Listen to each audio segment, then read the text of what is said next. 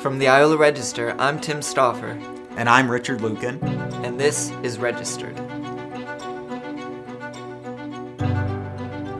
With the election just a few days away, our country will soon be able to finally put a long and nasty campaign season behind us. But what next? How do we get back to normal again, after spending what seems like forever at each other's throats? In today's episode, I speak with Ed O'Malley, CEO of the Kansas Leadership Center, about what steps community leaders can take to bring people together again, and how we can, in his words, tend to our civic fabric. Hello. Hey, Tim. Hey, how's it going? I'm good. How are you doing? Good. Sorry, I didn't have my camera on. Hey, you're good, man. I forget to turn mine on. Sometimes I leave it off on purpose. It's all good. Don't worry about it. How are things in your part of the state these days? Cold and wet right now. We've got a bunch of snow and ice on the ground. Just in the last couple of days, it's been kind of messy. But I wanted to reach out because we're about a week away from an election. It's actually a week from today. Hard to believe. And we've had, luckily here in Allen County, the local races have been very civil. But you look on the state and national stage and you see a pretty ugly campaign season. Yeah. And it feels like it's been never ending. This seems that like it's been going on forever, it feels like. But in a week's time, or in the coming days after the election too, one side is gonna lose and one side is gonna win. And so we've got to pick up the pieces as a community and move on and take down the yard signs and the bumper stickers and the flags. And I wanted to reach out to you to talk about how leaders can help communities heal in a sense, but also just move on and come back to a sense of coalition building, working together, and what you kind of think is the work that needs to be done post-election in communities large and small across the state. Tim, I love the question, and I love that you are doing a story or focus on this. So I'll share a few thoughts, and feel free to ask additional questions or interrupt me if I ramble too long. You won't hurt my feelings if you cut me off. But the way I've been thinking about it a lot is, there's more to holding our democratic republic than just winning elections. Winning elections is critical. I have a background in politics. I know what it feels like to be in the middle of a campaign, and I know what it feels like to win. I know what it feels like to have it not go so well.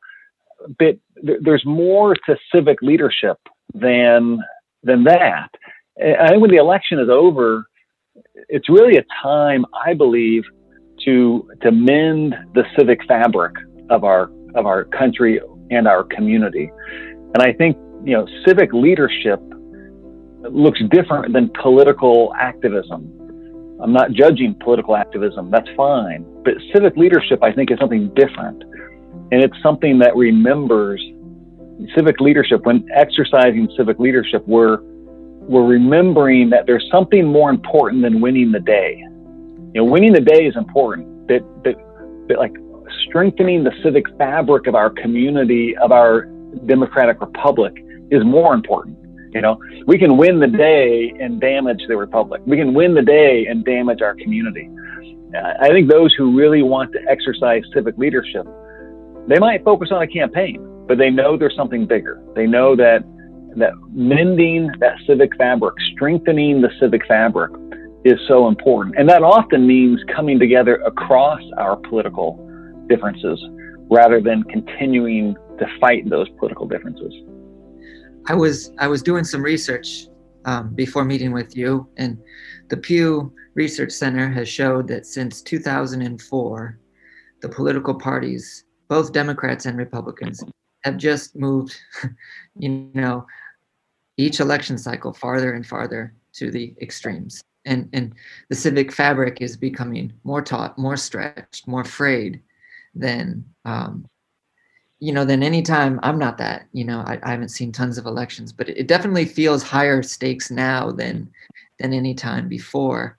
Um, and I think it's really easy at a local level just to pass the blame and say, oh, well, it's all these guys on cable TV, and they're the ones that have to solve it as well. So, I mean, when I think about our city council and our county commissioners and our mayor and just community leaders, what are some things that you think we can do to rebuild that? I mean, what are just some small steps that you think and even just concerned citizens, just people who, are your everyday folk, so to speak. How do we get past this? Well, I mean, how we get past it and overall is the $1 million question, because I do think this divide, the polarization and the division in our country, I believe, is the biggest threat to our democratic republic today. Yeah, all the more reason why we need more people who can get involved in politics, but who also know that we've got to mend the civic fabric. But in terms of like, what does it look like for everyday people? What does it look like for you and me and everyday people to mend the civic fabric, to tend to the civic fabric of our communities, our region, our state, our nation? A few ideas come to mind. 3 ideas specifically come to mind. Number one, we need people to remember that calmer heads will prevail, but we have to be those calmer heads. I know there's a lot of stress and worry about things that could happen with the election next week and the aftermath. And there's some, not so pleasant scenarios to imagine where people, predict there could be violence or things like that. I think number one, we have to remember calmer heads will prevail, but we have to be the calmer heads. We have to be the people who de-escalate things. We have to be the people, and we have to practice de-escalating things with our own families, with our neighbors. We have to seek the common ground. We have to seek where we have consensus, seek where we find agreement, and know, that the things that we disagree on might not be the things we really need to be spending time on right now, especially in the aftermath of the election. We're going to need to find unity after this election, not continue to divide over difference. So number one, I believe we need more people to believe calmer heads will prevail, understand they have to be the calmer heads, and seek things that can unify people rather than continue the divisions. A few other things that come to my mind, though, Tim, there's real practical, pragmatic things. I'm encouraging people to set up a coffee or a lunch or a Zoom meeting right now. Set it up now for after the election, where you invite people that you're pretty sure are going to vote left and other people that you're pretty sure are going to vote right. And just bring them together into a conversation and get it on the books now. Get it on the books right now. Half the group that you gather for that lunch are going to be excited and the other half are going to be depressed. We don't know which half will be which. But I think that's something that people can do right now is be the person that wants to create the container for people to come together. And some people have more ability than others. I mean, some people could hold that as a community-wide dialogue of those different factions. For other people, it might just mean, inviting Aunt Betty and Uncle Steve to have coffee the week after the election. But be somebody that wants to bring people together across divides. The final thing that the final suggestion I would have, just in terms of a real practical thing, is, read something from the other side. I have very strong personal political beliefs. I think it's great when people do. But read a book from the other side, read an article from the other side, read a columnist from the other side, do something to help get in touch with how they view their moral seriousness. And my experience is when we do that, it doesn't tend to change our mind, but we might get more understanding of why people feel the way they do. And that helps us when we then choose to engage with them. That's a long, rambling answer, Tim. I hope there was something there that you might be able to use. No, it's great. I like the idea of getting a commitment locked down. I thought that's an interesting concept. One, to encourage people, if your candidate loses, not to just crawl into a hole and isolate yourself. Yeah. And remember that the world will go on. But then also too, just to see each other outside of our political identities. I think one of the things is like, it's important to be politically active, but it's not the most important thing in my identity. And I think it's been constantly at the forefront. It's constantly been the most important thing, that I share on social media, that my money goes towards these causes. And it's important to kind of like get back in touch with other parts of who we are. But I also wanted to ask about, because you work across the state, and I was wondering if you've got any communities that jump to the top of your mind when you think about people crossing bridges and working together, and kind of this practicing these values of tolerance and coalition building. And you can say, hey, you know what, this is a community that is really doing something special, and they're doing it not just because everybody agrees on it, but because they've kind of done the hard work of finding compromise and common ground. Or, and it could be something just a historical example as well. Well, I mean, the historical examples are maybe easier. I studied history, but I do think there are some current examples. So I'll try to give you some of both. One of the things I've been talking about a lot lately with people is, we make progress through coalition and compromise. That's the story of our nation. Progress is made through coalition and compromise. And just because you compromise doesn't mean you have to be compromised in your values. And so like the example I use a lot lately is, Lincoln needed the border states. He needed the border states in order to wage the Civil War, in order to emancipate the slaves, and to eventually ratify the 13th Amendment. So Lincoln and others had to deal with compromise and coalition, and that's the story of our nation. And so today, we need more people to understand that there's nothing wrong with standing firm for your values. But if you want real progress, the story of our nation is compromise and coalition.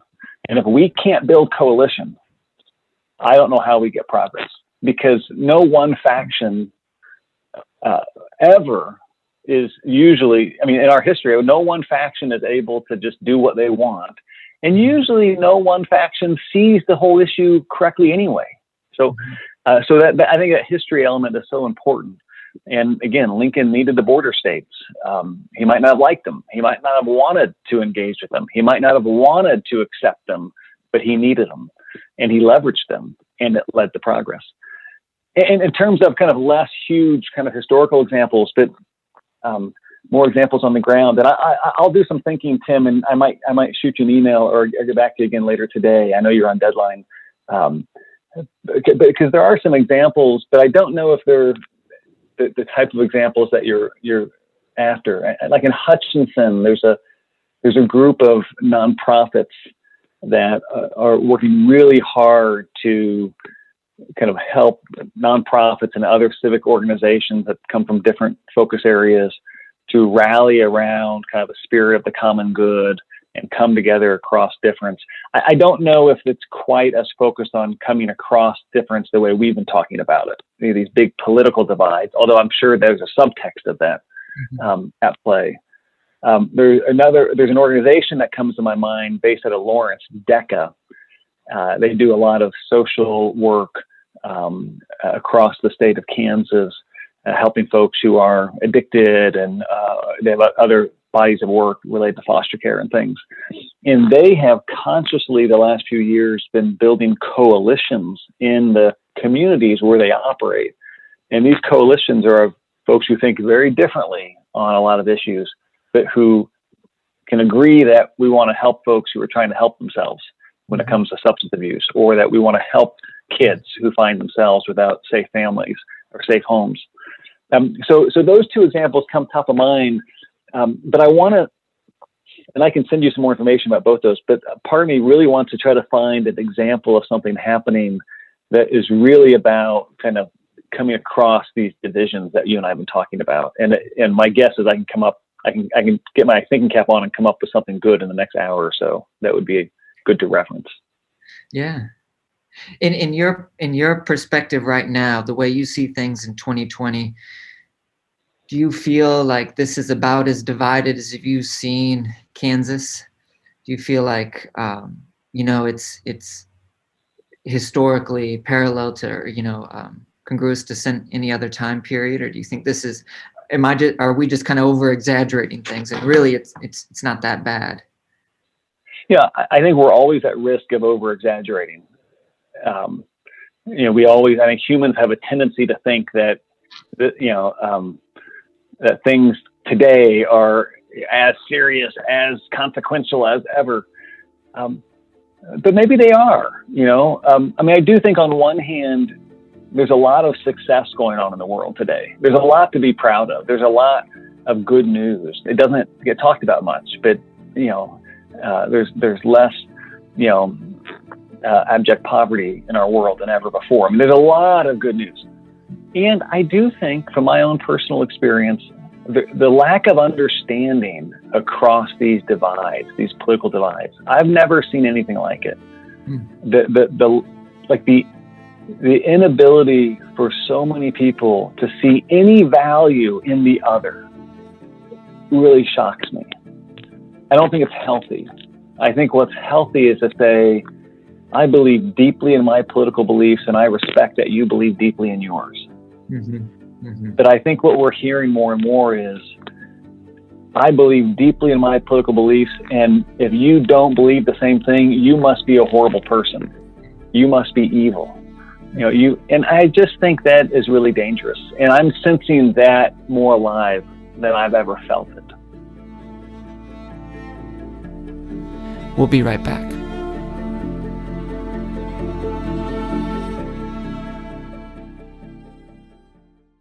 In these uncertain times, many things have changed. Plans have been placed on hold, events and celebrations canceled. But some things shouldn't change, like your goals and dreams. A college education is still your best path forward. And now is a great time to learn online. Allen Community College has been providing award-winning distance education for 20 years. With exciting courses, in-demand programs, and credentialed instructors, Allen Online Learning is the region's leader in quality higher education. With one low tuition rate, fall scholarships, and financial aid available, Allen remains accessible and affordable. Visit allencc.edu to learn more. Allen Community College, we're more than education, we're opportunity. I read your guys' weekly newsletter, and and watched a little bit of it yesterday. One thing that really struck me was your distinction between political activism and civic leadership. And I was wondering if you could elaborate a little bit more on that, because it almost seems like not only are they really conflated in today's world, I feel like I'm civically active because I donated to a campaign, or I'm civically active because I put up a yard sign in my front lawn, and that's political activism, but it's not civic leadership. And it almost seems like the rise in political activism necessitates more now than ever the need for civic leadership. They kind of play off each other in a way that, they're for one to be held in such high prominence, the other needs to come up and check it in a way. I really like the way you just said that. I think that feels right. And I think political activism is awesome. I think it's great. I think like people exercising their rights to support the candidate they want to support, or I think that's all wonderful. But I do think our democratic republic is based on the idea that there'll be enough people who care more about the fabric of the republic than they do about winning on their particular issue or with their particular candidate. And that's what I think the key difference is. And I think people who are political activists can also exercise civic leadership. I think it's okay. And right after election is the best time. Work your tail off to beat the other camp. And then when the election is over, work your tail off to figure out how do we work together to solve our problems. So I think you can be a political activist and be somebody who exercises civic leadership, but I think they're different things. And I think that distinction is important for people to consider. You may have read a little bit about this. We talked about this the other day, but Benjamin Franklin, after the Constitution was crafted, somebody asked, what type of government did you create for us, Dr. Franklin? And he replied, a republic, if you can keep it. And so I think the question before people today is, what does it mean to keep the republic? If I'm a citizen of Iola, what would I do over the next 4 weeks to keep the republic? If I'm me here in Wichita, if you looked at me the last month, what would you see to give evidence that I have indeed kept the republic? To me, I think it's more than voting. It's more than advocating. It's something about tending to the civic fabric. It's something about believing out of many one. In the many matters, the diversity of thought and opinion matters. And I think that notion is so critical. So this distinction between political advocacy and civic leadership, they're related, but they're different, and they're both critical, I believe. Mm-hmm. So where, when I think about these strong communities and tending the civic fabric, there's a lot of values there. The ability to tolerate difference, coalition building, compromise. And that doesn't necessarily mean that I compromise who I am, but I keep who I am, and I still don't feel like I lose that if I meet somebody halfway. When you look at communities and can kind of just think about, I just like to think about some values in addition to what we just mentioned that strong communities share, and these robust, or almost in a way, resilient, I think is a good word to use in this. Resilient communities. What do you see as some of these? Oh yeah, these are commonalities that communities or that leaders share. Yeah, I think a couple things come to my mind. I think one of them would be that there are enough people who care about bridging those divides. So you have to have enough of that. I mean, you have to have people who legitimately care about that. So, I think communities, number one, have to have enough people who care about bridging those divides. I think another way of saying that is you need enough people who understand they're not going to have all the answers, or their preferred point of view will never have all the answers, so that there's strength in engaging the other, right? So that's one thing. Enough people who understand that, or who believe people coming together across difference is important. The second thing that comes to my mind is, spaces for people to come together, whether that's, the Rotary Club in a small town that is vibrant and attracts lots of different types of people, whether it's, civic traditions where people come together and spend time together. But I think those spaces need to be present. And that's hard right now in the pandemic. In some ways, the lack of those civic spaces, I'm afraid, is compounding some of the difficulty. We're just not seeing each other as much as we might. So enough people who believe we need to come together across difference, and spaces, literal spaces for people to be in conversation with one another and celebrate community together, celebrate progress we've made together. Like, those spaces are critical. Those civic rituals and civic spaces are critical. I think that the last thing that comes to my mind is, much like in faith traditions, those of us who are religious know that faith formation is something you have to keep tending to. You're constantly tending to your faith formation. I think we need communities that do this best know they have to keep tending to their civic formation.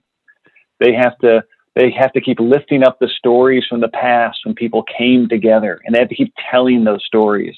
They have to lift up those current stories. They have to tend to the civic formation of the people.